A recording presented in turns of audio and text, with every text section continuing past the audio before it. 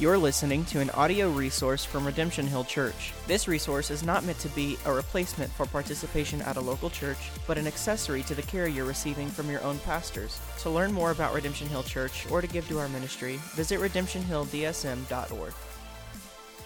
Hey, Logan. Yeah. What are you getting me for Christmas? Nothing. You're listening to Cornfield Theology.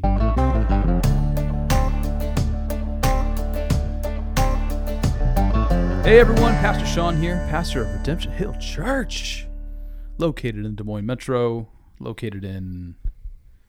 Waukee School District, but technically Urbandale. But we could throw a stone into Clive. Yeah. Or in a 2-minute drive from Grimes. Right? Oh, man. Well, thanks everyone for listening. This is a very special edition of Cornfield Theology. Special, man? I guess not. It's special because it's Christmas, right? Right, yeah. 'Tis the season, man. The season is special. Maybe not this episode. Yeah, is this your favorite time of year? Fall's technically my favorite time of year. Just fall in I general? love Christmas, but let's be honest. Like, once Christmas is past, it's winter, you know? Oh, yeah. And winter's my second favorite season only by, like, default. Because I don't like summer because I'm too hot. And then in spring, I have allergies. So I basically just like fall. Yeah, allergy season's the worst. Mm-hmm. I feel bad for people. I have allergies when I go through poison ivy. Which here out in the country, it's happened a few times. Or you mow the lawn. I mow the lawn. I mean, 2020 was bad for a lot of people. For me, what was the kind of like piling on top was the day I mowed. We had 4 acres I had to mow. And I mowed into something. And like the next day, my entire face is like a balloon. Yeah. It was horrible. Yeah. I do the Teladoc thing. She prescribes steroids. I've never taken steroids in my life, by the way. Just for the record. Really? No, never once. Wouldn't have guessed. No, so and she gave me steroids, brought down. I was like, okay. I was making a joke that you look strong. Oh, thanks. Appreciate that. Yeah, no problem. And you put me on the spot with the Christmas gift. Do you want something? No, I don't want something from you. Okay. Yes, I want something from you. Who comes out and says, I want you to get me something? Unless it's your wife. Right? Yeah. My wife jokes about like one of her love languages, you know, the 5 love language, stereotypical Christian talk is like giving gifts. I'm like, hey, gifts is one of my love languages too. Just receiving. Just receiving. Yeah. Yeah, that's right. Well, we have a gift for you, everyone. This particular podcast sponsored by us. Yeah, no one. No one. That's all right. We do appreciate you listening. We do want to talk well and think well about Advent and the Christmas season. I think part of it, and we'll end with this, but just as a lead out, man, it's a busy time of year for a lot of people. Oh, yeah. There's the shopping for presents, the wrapping of presents. There's the extra programming, like your kids are doing a Christmas concert or a Christmas whatever. Traveling, absolutely. From family a church drama. perspective, it's like, it's a big deal to celebrate Christmas. We're going to celebrate on Christmas Eve for Harvest. We're partnering with Harvest Bible Chapel for that, and we're looking forward to that. But that's another thing. You know, it's Christmas Eve doesn't generally fall on a Sunday, so it's an extra service. right? You know, so it is busy, man. And so we want to step back and actually be like, you know what? How do we get right perspective, get a good perspective, good grasp of what we're celebrating and why? How do we kind of move, push past the weeds and truly look at why we celebrate the way we do? So we're going to be looking at the true meaning of Christmas. The true meaning. Is it a movie? I'm sure there's plenty of movies about the true meaning of Christmas. All right. Before we get into the content, speaking of movies, Okay. what is your favorite Christmas movie? Christmas Story. Really? Oh, yeah. Really? Love the Christmas Story. Is that the one where I shoot your eye out? Yeah. Line? The shoot. Kid like gets his tongue stuck to a pole. The little brother that gets so many layers of clothing he can't put down his arm. What is it? Ovaltine. Like, I just love it all. I said fudge, but I didn't really say fudge. That section is hilarious. No, love that. Okay. My mother-in-law, she showed Kennedy and I, my wife, what is it, like Christmas Vacation or something like that? The National Lampoon's Christmas Vacation. Yeah. With Chevy Chase. That's one of her favorites. Yeah, that's a good one.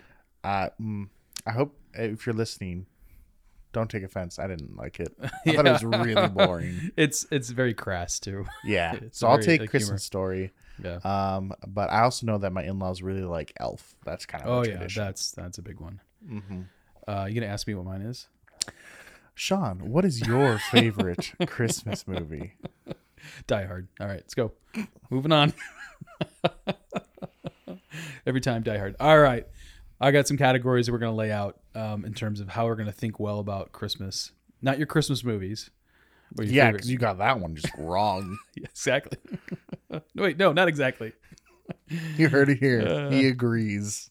All right, couple categories we want to think out of as we kind of walk through the true meaning of Christmas, as you said, as you coined. Not you coined, but repeated from someone else who repeated it from someone else. There's a theological importance of the incarnation of Jesus Christ. Incarnation, that means we're talking about the birth of Jesus Christ. Right. We're talking about the divinity and the humanity of Christ. There's a lot of heresy here that you could potentially get into. Yeah. And like, this is Christmas. It's about Jesus being born. Yeah. You know, and we want to make sure as Christians that we get that right. Correct. Because there are some cults, and I'm going to say, also some pastors who have used bad theology to describe the birth of Jesus Christ. Mm-hmm.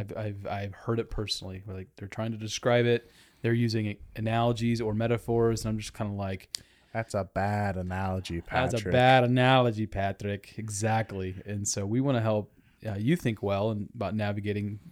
What do you make of the divinity and humanity of Jesus Christ? Mm-hmm. Right. God taken on flesh, or Jesus taken on flesh, and begotten, not made. That's another key theological distinction.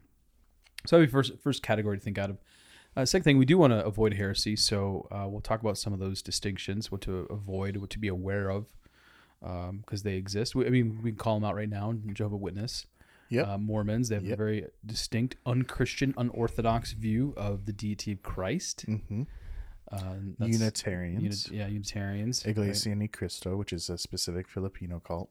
Oh, what is it? It's a Filipino cult. They're basically really? Unitarians. Yeah. Okay. Yeah, super popular in the Philippines. Didn't know that. You're just a wealth of knowledge.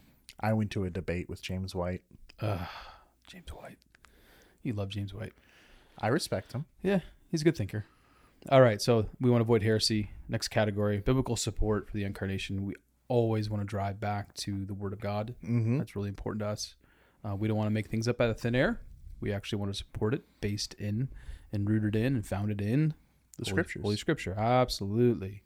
And then finally, just some final comments about Christmas itself. And again, how I let out will end, which is, how do we see Christmas for what it truly is, mm-hmm. right? And at the same time, enjoy it. Right. Like there's certain traditions about Christmas that aren't necessarily, Christian, so to speak, but they're still good and they're still fun and you can enjoy them. We're not a bunch of humbuggers over here. Yeah, we'll even talk about our famous traditions, our favorite traditions. Sure. I got a few we like to do at the Powers House. So, all right, let's kick out with this, the theological importance of the incarnation of Jesus Christ. I'm going to lead out with a quote from our Confession of Faith. We are a confessional church who's part of a confessional denomination. We've done some podcasts on that. I've also done several blogs at cornfieldtheology.com that you can check out about what it means to be confessional. And man, this is really good theology in 9.2 of our Confession of Faith. It's the section called Christ the Mediator. Christ is our mediator, and it goes like this. The Son of God, the second person in the Holy Trinity, is the true and eternal God, the brightness of the Father's glory, of one substance and equal with him who made the world, think Colossians 1, who upholds and governs all things he has made, think Hebrews 1. When the fullness of time had come, he took upon himself man's nature, with all the essential properties and common infirmities, can't talk, and yet without sin. He was conceived by the Holy Spirit in the womb of the Virgin Mary, when the Holy Spirit came down upon her, and the power of the Most High overshadowed her. He was born of a woman of the tribe of Judah. Now we're getting into kind of genealogy. Go to Matthew 1, for example. Of the seed of Abraham and David, according to the Scriptures. So you got to keep in mind, when you read the birth narratives in Luke and Matthew, they're constantly going back and saying, look, we see this in the Old Testament. Mm-hmm. They're going back to the Scriptures, right? They're showing that holy line. Exactly. So they're going back to the Bible to support their understanding of the birth of Christ. And continuing on and just finishing out, two whole, perfect, and distinct natures were inseparably joined together. So distinct natures inseparably joined together. distinct natures would be the divine nature and the human nature. exactly. Thank you. Joined together in one person. That's really important. Without conversion, a composition, or confusion. This person is truly God and truly man. We get a little Nicene Constantinopian Creed going on here. This person is truly God and truly man, yet one Christ, the only mediator between God and man. Now, there's a lot there. Amen. Amen. Oh yeah, there's ton. You think one of his common infirmities might be that he stumbles over his words like you? Jesus? Yeah. Yeah, only I stumble over my words, man. Only you? Well, I mean, I couldn't imagine how many times I've stumbled over my words really? on just this podcast. yeah, no, exactly. Even on Sunday morning preaching, there was one word last Sunday. It's like I tried like 5 times, and I'm like, why can't I not say this 3-syllable word? It was so pathetic. I stick to 2. Yeah, I know, right? Write a sermon manuscript with only no more than 2 syllables, Right? For each word. Oh shoot, can't use begotten. Yeah, yes, 3 syllables. Begot. Boom. All right. Well, that's the thing with theology. It's big words, lots of syllables. So Yep. So that's a great statement regarding the incarnation of Jesus Christ, talking about the 2 natures, the inseparable 2 natures in one person. If you really want to get into the weeds of all this, we can go back to the Greek and say, how did the early church fathers make their creeds, right? So we got the Nicene Creed in 325. They got the Nicene Constantinopian Creed in 431. And so those creeds in particular talk about not only the Trinity, but also the deity of Jesus Christ, the person of Christ, right? Right. And what I like about this confession, not only is it dense, I like the flow of it because it talks about Jesus, the Son of God, but it talks about what he has before even his incarnation. Like he is the brightness of the Father's glory even before he's actually born of Mary. Yeah, that's good. Because we need to understand Jesus existed before he was actually incarnate. Yeah, and in theological terms, we call that eternal generation, right? The eternal generation of the Son. He was never created. And that's where we get into the heresy, right? Yep. We talk to the Jehovah Witnesses and the Mormons and things like that. And obviously early church fathers or some early church thinkers and theologians fell down that particular heresy as well. And we want to avoid that. So eternal generation is extremely important to understand. I think I did a podcast on this with Brooks Sebchak, a friend of ours. It was on the topic was the eternal subordination of the Son, ? And he and I took different sides on that particular debate. But part of the debate, it was a good discussion. It was a good discussion where we didn't agree on something, but yet had some substance to it. But talking about the eternal generation of the Son is critical in asking the question, is the Son eternally subordinate? Right. Right.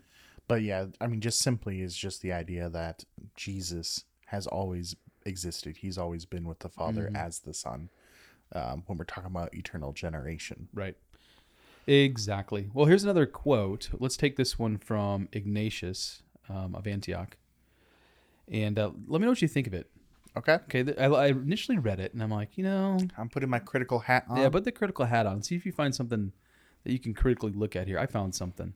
But again, just an early church father trying to think well about the nature of Jesus Christ, the person of Jesus Christ and his 2 natures. Here's the quote. And God the Word was truly born of a virgin. All right, so far so good. Having clothed himself with a body of like passions with our own. Okay. Interesting. He who forms all men in the womb was himself really in the womb and made for himself a body of the seed of the virgin, but without any intercourse of man. Okay. Now he's being real there, right? Yeah. He's like, the boy and a girl didn't get together here on this one. Right. The birds and the bees talk does not work exactly in this case. Exactly. So what do you think about that quote? I think I can probably see where you have your grievance. I think it's probably with the clothed himself. Yeah. But I think that's poetic language. I agree. This is where we want to be careful with words, realizing using temporal things to describe something that is spiritual could be fraught with problems. Right. I once was listening to a pastor during Advent, and he was using this idea that Jesus took on a spacesuit or whatever. Right. That's even worse. Oh yeah. The problem with clothes and spacesuit could be, if you want to go down this road, is that you can put clothes on and you can take them off. Right. You put the spacesuit on, you take the spacesuit off. Right.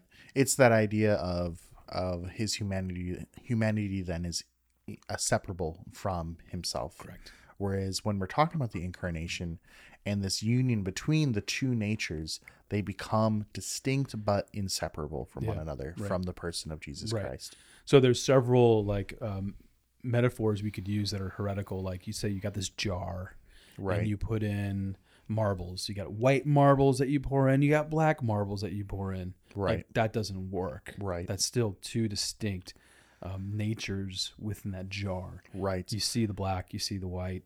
It doesn't work. Right. And they're separable. And exactly. Another common heretical metaphor that I've seen used is the idea of, you have water in a jar, and then you can drip some ink into that jar, and now they're mixing together. So this is trying to get at the fact that they're united together, so the ink and the water mix together. But really, you lose that distinctness between the two natures, and what happens is you actually get just a third different nature. Because when you mix ink and water, it's no longer really water, but it's not ink. It's something else. It's new. Yeah, same thing. The one that came to my head, which is the same as yours, you got the black paint, you got the white paint, and you make gray paint. You got this complete. And I think, if I'm not mistaken, the particular heresy in early church history is the Monophysites, where you have this one particular distinct nature, not two. What? See, I don't got all the names memorized, but I'm like, if I see it, I'll know it. Yeah, right. But sometimes that's worth noting. Like, it's like, I know there's a word for that heresy. Even though I don't have a word, I know that's not good. Yeah. And then there was another one where it was like almost too distinct from one another. Was that, it starts with an N? You talk about Nestorianism? Yeah, Nestorianism. Yeah. Where it's a little bit more murky. We don't actually know if Nestorius was a heretic. But... Yeah, well, he was down with the controversy was the Theotokos controversy. Right. Or I think he came up with a Mary Katakos, whatever it was. I can't remember, pardon the Greek there. Is it Greek or Latin? He was Greek. Okay. So that'd have been Greek, Nestorius. And his whole thing is like, how do you understand the humanity or divinity of Christ? And so if you say Theotokos, then you talk about the divinity.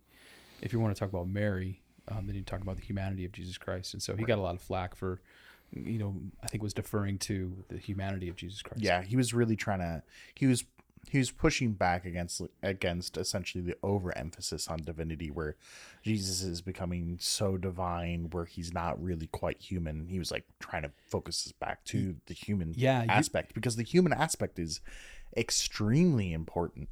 Yeah, you're right. And you're hitting on something that's really important, Logan. It's having proper balance when we talk about Christ. When we talk about the birth of Christ and we talk about his life. Was Jesus a man? Yes. Was Jesus God? Yes. Should we be talking about his humanity? Yes. Should we be talking about his divinity? Yes. Absolutely. And I state the obvious questions and the leading questions to make this point. What I love about the Gospels is that you see both.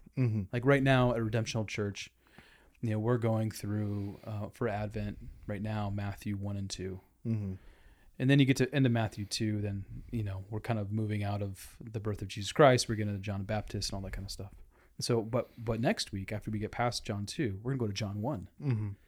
So in the Gospel of Matthew, you get the earthiness of Jesus. I use that word at a church. It's just like you got that humanity. Yeah, him being born exactly in a manger. Exactly. You got the shepherds there, and the wise men eventually come on board. And all that. And you have Herod trying to kill Jesus. Right. Right. Like. He's trying to kill him. He doesn't know exactly who Jesus is, so he's like, all right, 2 and under, let's just... Well, he was just threatened because, the wise men came and like, hey, we're looking for a king. And Herod's like...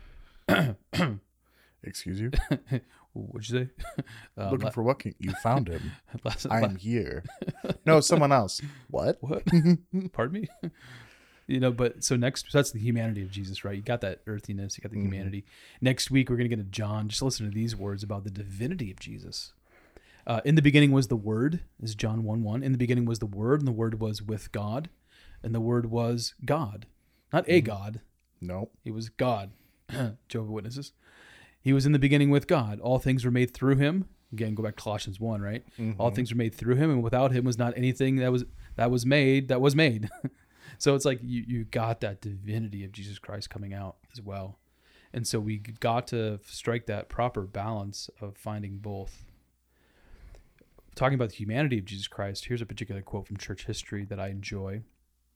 I've used it on Sunday mornings and pointing out the humanity of Christ. And I'm not sure if it's from Athanasius or Gregory Nazianzus. I've seen it in both places, but it goes something like this with different iterations throughout history. What has not been assumed cannot be redeemed. What do you think Athanasius and or Gregory Nazianzus meant by that statement? Right. Well, so I think what they meant is what Hebrews 2:17 is mentioning, which is, so Hebrews 2:17 says, therefore he, being Jesus, had to be made like his brothers. And I take that to mean, us, humanity, because we are called the brothers of Jesus. Right. Anyways, he had to be made like his brothers in every respect. So that's talking, he had to be made like us. He had to be human so that he might become a merciful and faithful high priest in the service of God. To do what? To make propitiation for the sins of the people. So him becoming a human is an integral part of our salvation. So, today we're trying to talk about the importance of Advent. Why do we celebrate? And we've laid down a lot of, theological foundations of who Jesus is, being the God-man. Mm-hmm. But was it actually necessary for Jesus to become incarnate? Hebrews 2:17 clearly says yes. Yeah. It must be done so that he can be like his brothers and be a propitiation for sins. And I think that's what Athanasius and that other fellow Gregory was getting at. Yeah. And a couple points there. And then I'm going to go to Matthew 1:21 to support what you just said from Hebrews. He had to take on every part of man except sin. Mm-hmm. Right. And so Jesus was sinless. Right. That's really important.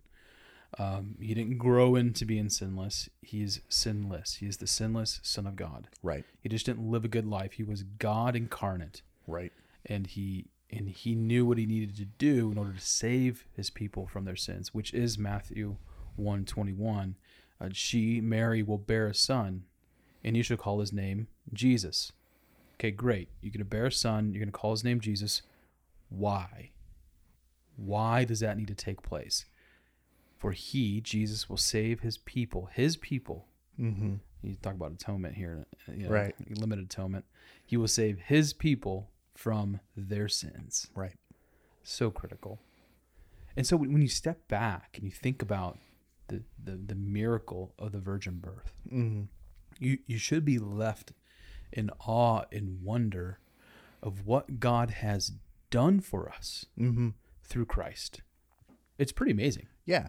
He condescended to us. Yeah. Like, I think of all the other religions that talk, like, basically tell people to, to reach for God. Some religions tell you to become like God. You're constantly trying to climb this mountain to God. Right. But God has come down the mountain to be with us. Yeah. And to die with us. Yeah. And to be human with us. Yeah. One of my favorite preachers, Rick Amash, up at Cornerstone, I think Community Church up in I think they're in Burnsville. Yep. He always emphasized how God condescended. That was the exact language that he used.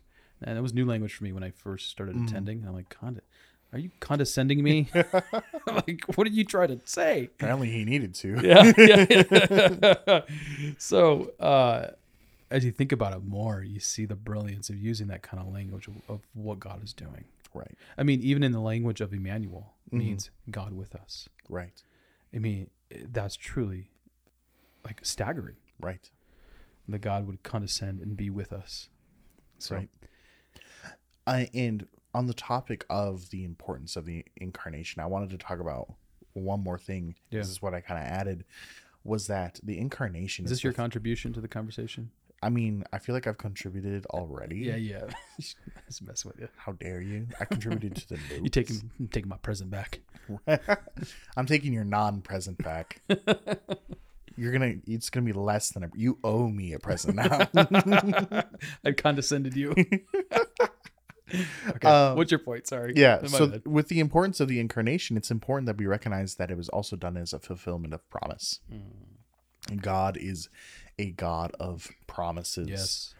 And we see one of the most, I would say actually the most important promise ever in the scriptures in Genesis 3. Yeah. After the fall of man, he says to the woman, your seed will crush the head of the serpent He, seed. and specifically the he pronoun, Right. you know, Singular. singular. And yeah. I think is it Hebrews or Paul? Well, same thing. That makes the point that when it's talking about, the seed of the woman will crush the head of the serpent, it is talking about an individual. Yeah. And that individual is Jesus Christ. Right. And I also wanted to point out, Paul talks a lot about first, second Adam. You know, yeah, Jesus being the second perfect Adam. yeah, correct. Yeah. The new representative for humanity. On the topic of Genesis 3:15, Okay. which you mentioned, I shared this at church on our first Advent sermon for the series, and I was reminded of this particular image that my wife puts up every single year, and it's you don't like this because you got your iconoclastic thing going on. That's cool, but for those who like imagery, this is really helpful. It's a picture of Mary and Elizabeth. And Mary's pregnant. I think I would assume Elizabeth doesn't have names, but obviously Mary's pregnant. Mary and Elizabeth? Yeah, Elizabeth. I thought it was Mary and Eve. Oh, Mary and Eve. You're right. I'm thinking Elizabeth, the mother of John the Baptist, whatever. But you're right. It's Mary and Eve. Yeah, you're right. And so Mary's pregnant, and underneath the foot of Mary is the crushing of the serpent's head. I think it's brilliant. And you don't even see Jesus. I think it's okay. All right. Sidebar. Here We're we gonna go. have a sidebar. Hey, folks, buckle up. If you haven't put your seatbelt on, here's the time. Okay. I love the importance of the incarnation. I hate that picture Why is that? because Mary's the one crushing the serpent. But you're missing like the actual picture within the picture, which is that from her seed is the one who crushes. Yeah, but in the picture, she's Because when crushing. you look at Genesis 3:15, that's like the literal take. Now we all know it would be from the virgin's womb. That would be the one who crushed it in the end. There's a different picture that I like. I think it was, I don't know exactly who made it, but it was just a drawing. Yeah. It was Jesus on the cross, but you couldn't see the rest of Jesus. It was just his feet. Yeah, I'd be anathema to you. And through his feet is the nail. Yeah. But on the other side of the nail, in Is the between headed his serpent? feet and the cross, Oh, is I haven't the head seen serpent. that. Oh, that's cool. I like that more. Yeah, I can see that. If you think of it, put in the show notes or like send me the Yeah, I'll see if I can find the picture. That's cool. I like that too. But not that you say it, I get your point. But I think it's still a beautiful picture. So, yeah. I'm such a literalist when it comes to art. It's so hard. And I'm the son of an artist, right? So I'm like, I look at art and I'm like, oh, this is awesome. son of an artist, son of a hippie. Oh, yeah. well, they're one the same for him. in my case. All right, your next text. You're moving past Genesis 3:15. Yeah, so 3:15 we see that promise is made by God that the seed of the woman will crush the head of the serpent. And I think in the book of Isaiah, you see that picture more fully laid out. Yeah. He expands that promise or explains that promise more. We see in Isaiah 7:4, which is quoted by Matthew, the sign that God will give, that there will be a child born of the virgin and his name will be Emmanuel, God with us. Jesus is literally God in flesh with us. I wouldn't say God expands. I think he makes it more clear for us. Sure, right. When I think it's expansion, I think it's just like, he's done this, now he's going to do this, now he's going to do that. I think over time he's revealed. He's revealed more. Yeah, exactly. I'm more talking about the expansion of what he has revealed to us. Gotcha. Because there's always been one plan. I never took you for a dispensationalist, so I just wanted to make sure we were on the same page. Dispensation is, I believe, used in the Bible. It is. Whose Bible? The King James Version? I don't know. Yeah, exactly. I didn't look it up. Moving on. So Isaiah 7, Isaiah 9. Right. Very In important. Isaiah 9, we get even more information about this child. And I think the importance of the divinity of this child is established there, as the child is called Mighty God. Yeah. And then, of course, you see Isaiah 53, this, servant of the Lord being, sacrificing himself for the sins of his people. Yep. Isaiah is probably my favorite Old Testament book next to Ecclesiastes. Yeah. But I just think it gives just this beautiful picture It of does. those promises. And Advent, Christmas, is the start of that fulfillment of those promises. Ultimately, those promises are fulfilled at the cross. Right. But Advent is the celebration of God incarnating and being with us. And I think that's just, it's mind-boggling. And it's not just Isaiah. It's, you go to Micah 5:2, and we got a town that he's born in. You go to Hosea 11:1, and you have this language of out of Egypt I've called my son, which Matthew picks up on Micah 5:2. Matthew also picks up on Hosea 11:1. And just for context, just in case people don't know, in Matthew, Jesus and his family have to flee to Egypt because they're being threatened. Hey, don't preach my sermon this Sunday, man. Sorry, spoilers. Spoiler, come on. Just don't release this until after Sunday. That's right. Yeah, well, we're going to be picking that up because there's a ton of redemptive themes. When you look at Hosea 11:1, and he says, out of Egypt I've called my son. In the Old Testament, God often referred to Israel in the singular as his son. Right. And we see that kind of, we see the language kind of flipped in Matthew. Out of Egypt I've called my son, singular, right? Not many people, but one. Right. And that one son is going to save the many. And so Jesus is essentially like the true Israel. Because along with, out of Egypt I've called my son, That's Jesus is being brought out of Egypt. Yeah, we're going to talk about that. Yeah. Sorry, spoilers. No, it's good. No. But he also most folks who listen to this podcast don't go to our church, so. Oh, fantastic! So everyone's, if you'd like to, redemptionhilldsm.org, cornfieldtheology.com. Yeah, if you could just fly in from whatever state or country, exactly. every Sunday, that'd be great. Yeah, awesome. Des Moines International Airport's great. You get in and out. It ain't nothing. Right. It's just more expensive than like Minneapolis. It's a little bit, but it's faster. Yeah, it's faster. But also in Matthew, I believe in Matthew, you see Jesus do what when his ministry starts? He goes into the wilderness. Yeah. For what? 40 days. Yeah. Matthew just 4. Like Israel was in the wilderness for 40 years. So much parallel. Yes. Because you talk about the Exodus, you got the 40 days, just a ton of parallel. It's pretty astonishing. And Israel has to go and wanders for 40 years because of their sin, their distrust, essentially, in God. But Jesus, after his 40 days, resists temptation and remains sinless. Yeah. Oh, man, preach. And honestly, this is kind of a footnote to what we're talking about, but making all these connections specifically about the birth of Jesus Christ by looking at the Old Testament should boost our confidence in Holy Scripture. Should boost our confidence so that when we look at or we think about the major scene, if you don't want to look at it, I'm fine with it. Just know Jesus in the major scene. Right, or just the angles right, where you just don't... Yeah, exactly. It should boost our confidence that the very thing that we're celebrating really happened. Right.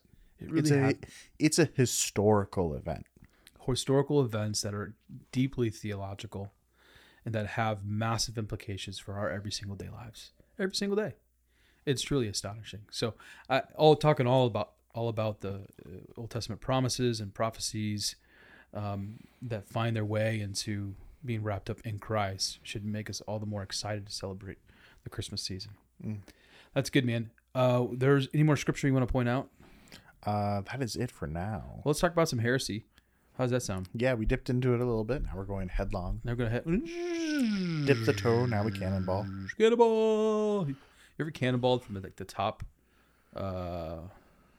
Top. What do you call it when you diving board? Diving board? Yeah, of big course. words. Diving. That's only 2 syllables, and I still couldn't get it. Yeah, I love cannonballing. People panic because I'm so large. They're like, watch out.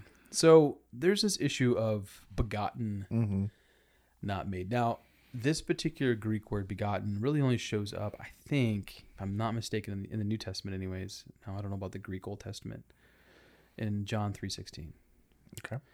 For God so loved the world that he gave his only begotten son. Yeah.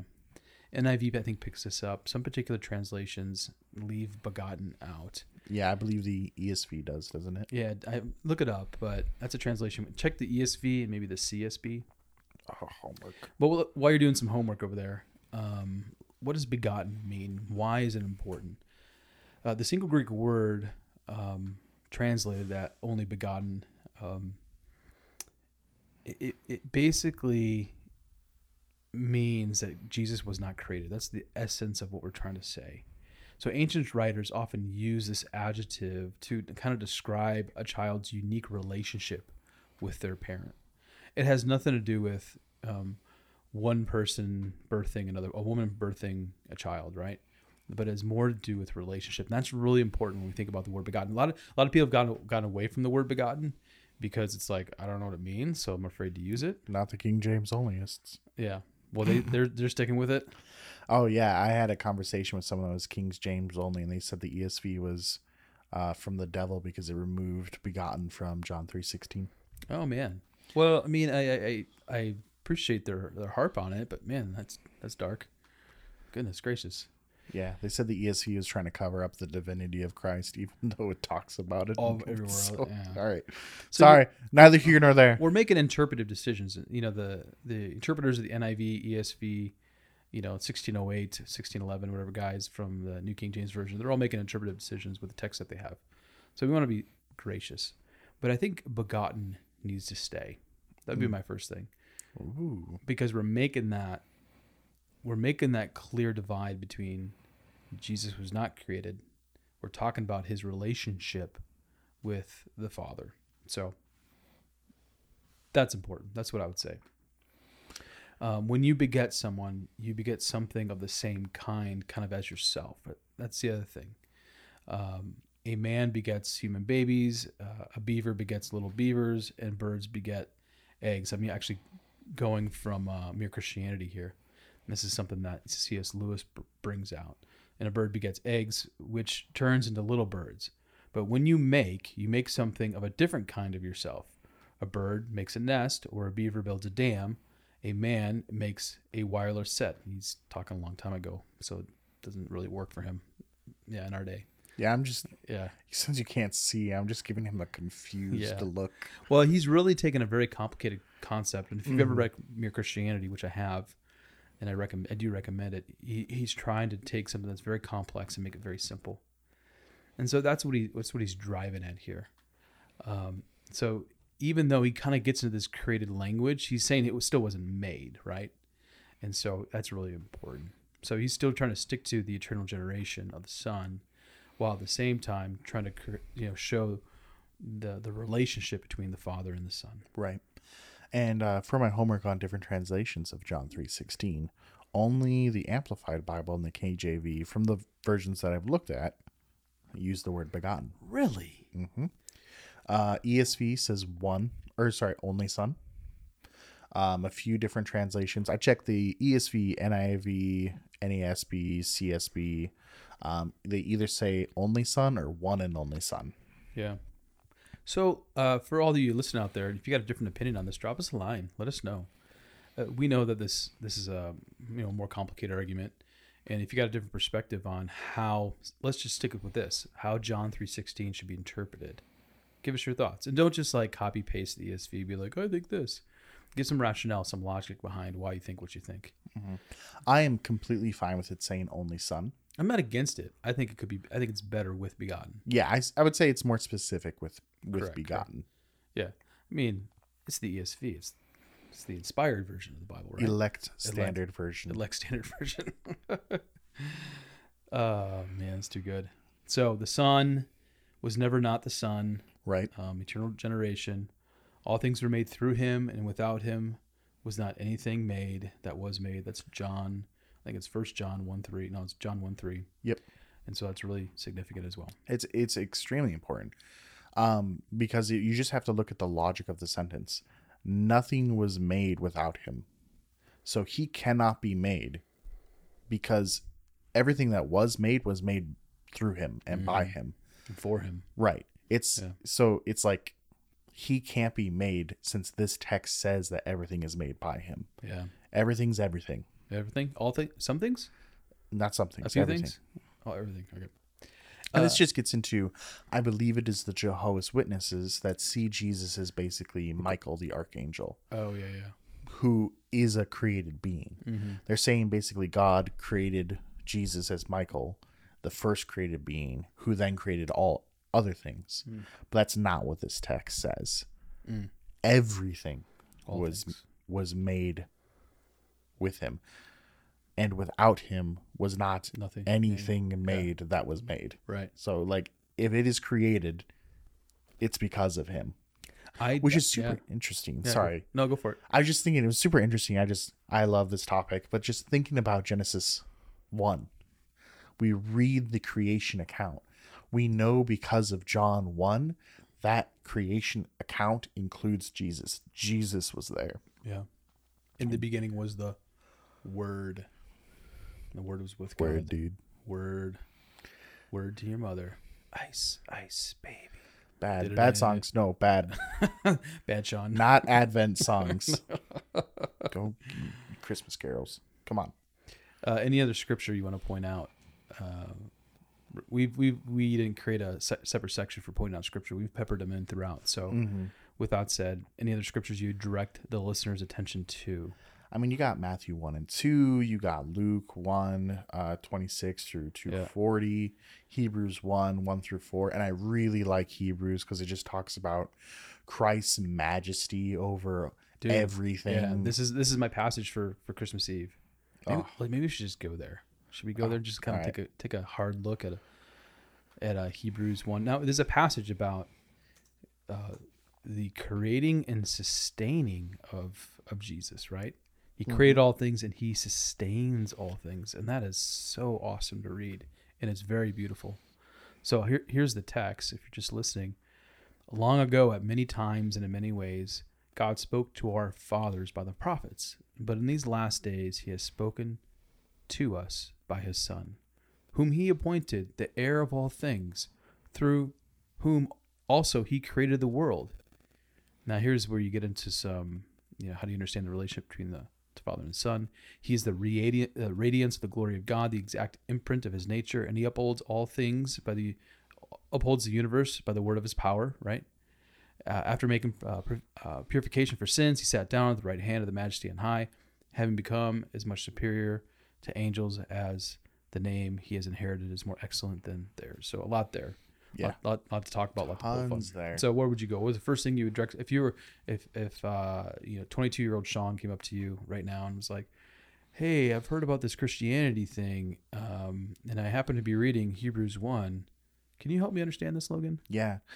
Oh, man. One of the first things that I like to know is verse 2, but in these last days he's spoken to us by his Son.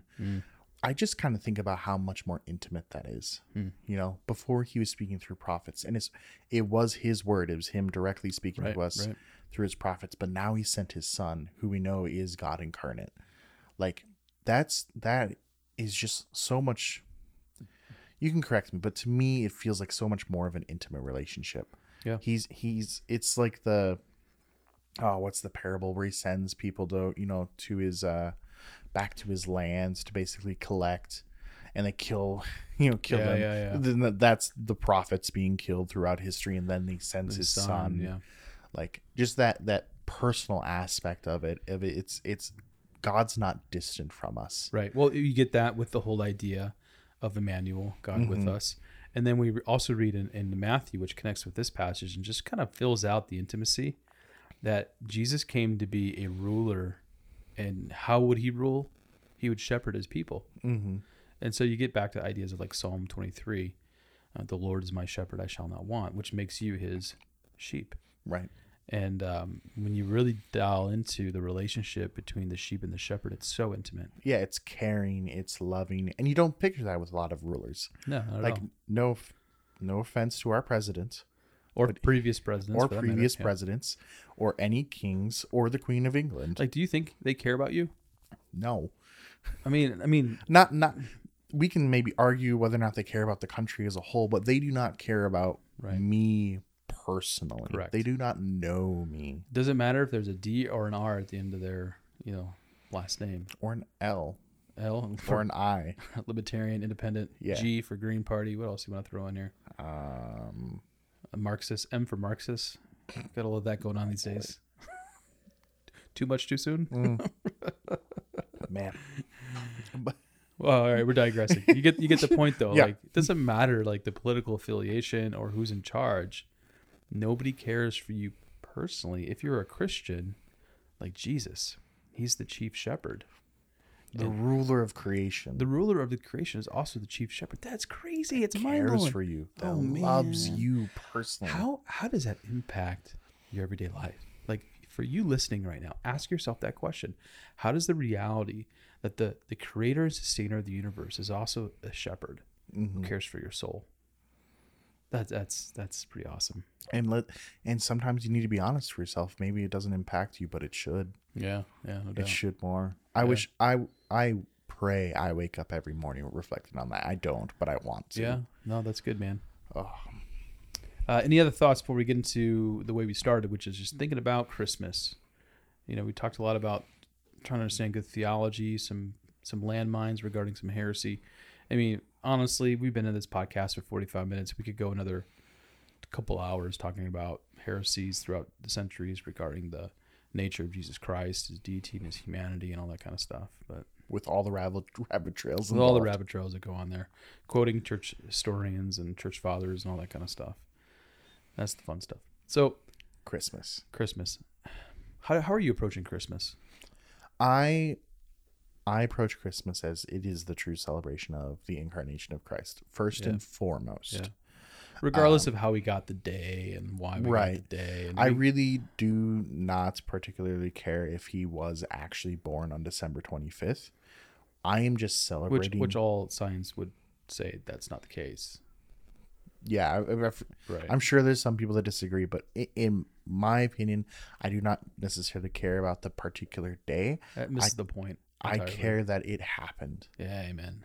You know, and that's what I want to be celebrating on Christmas. And that's what I really appreciate about my in-laws is that's what Christmas is about, you know. That's good. For us. It's like our slogan on our website. It's all about Jesus. It is all about Jesus, man. Mm-hmm. And that's not to say that there's not other things that we do with Christmas. Mm-hmm. You know, I still open up presents. You know, we're grateful for the gifts. Yeah. My in-laws love to do Christmas Eve fondue together. Fondue is like the cheese or the chocolate or It's actually just in this case oil. So you'll have cheese that you can dip in batter and then deep fry it real quick. Or you'll just take meats and just boom fry it real quick. And wow, you're taking fondue to a whole another level. it's fondue. Fondue. Oh, It's also heart attack do. nah, it's good. You let it drain for 2 seconds. That sounds good though. Oh, it's great. You're just sitting around. Yeah. You know, when it comes to what you're talking about, reminds me of what I love about the holidays, and I love even more about Christmas. It's focusing on the birth of our Savior, Jesus Christ, our Lord and our Savior. And for me, it's being around family. Right. It's being around friends. It's being around those, especially those who are like-minded. Now, some of you might be listening, and you're going to be going off to families who do not know the Lord. Mm-hmm. There are great opportunities for you to share or show the love of Christ, both, hopefully, and really talk about the true meaning of Christmas. For me, I love being around my wife and my kids during this time of year. Mm-hmm. You know, a couple of days ago, we were late on the Christmas tree, but, you know, on Monday, we went to the tree lot. We still haven't put up our tree. We still have shame. No, we went to Hills Tree Farm, I think it's called, located up in Minburn, Iowa, small town. And, you know, I go out there and my 3 girls, you know, they debate over a tree, which is saying it kindly. And then, you know, they point to a tree ultimately. And, you know, it's funny. The guy asked me, so what kind of tree do you want? And I'm like, I don't know. I'm here to cut and drag. I'm the muscle man. Right. I have nothing else. I have no other opinions, but it's fun. I Yeah. really enjoy that. And you know, this is these are memories where maybe in the time it's like, I want that tree. And mom's like, no, we're getting that tree. We're going to look back, you know, 10 years from now and say, you know, we were making memories together. Right. And these memories hopefully can serve us in such a way where we're actually end up talking about the birth of Jesus Christ, you know? So we do the tree thing, the Christmas lights, and, you know, actually I got to put water in the tree right now.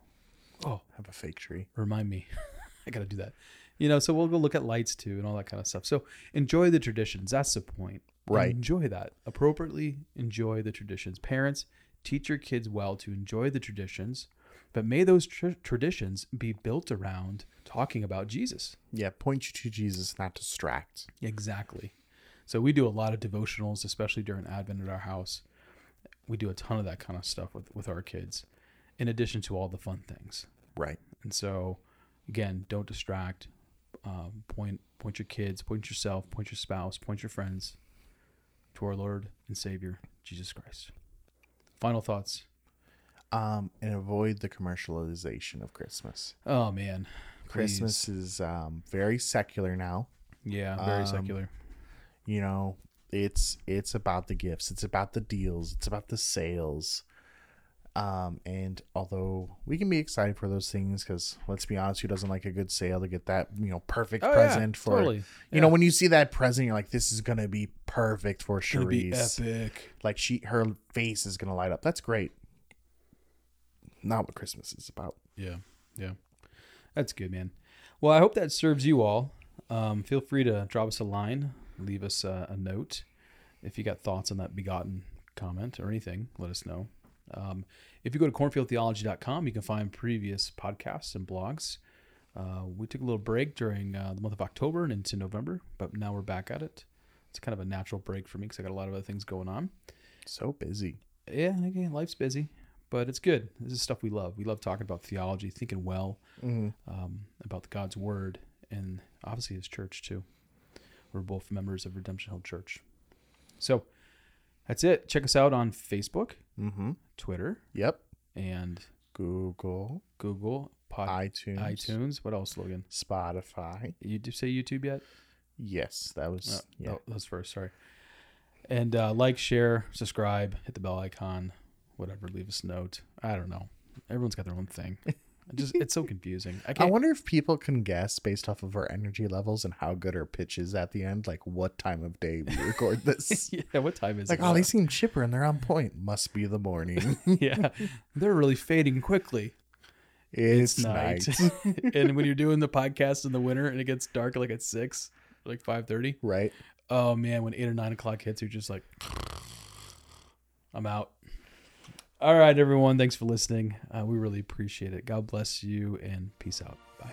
You're listening to an audio resource from Redemption Hill Church. This resource is not meant to be a replacement for participation at a local church, but an accessory to the care you're receiving from your own pastors. To learn more about Redemption Hill Church or to give to our ministry, visit redemptionhilldsm.org.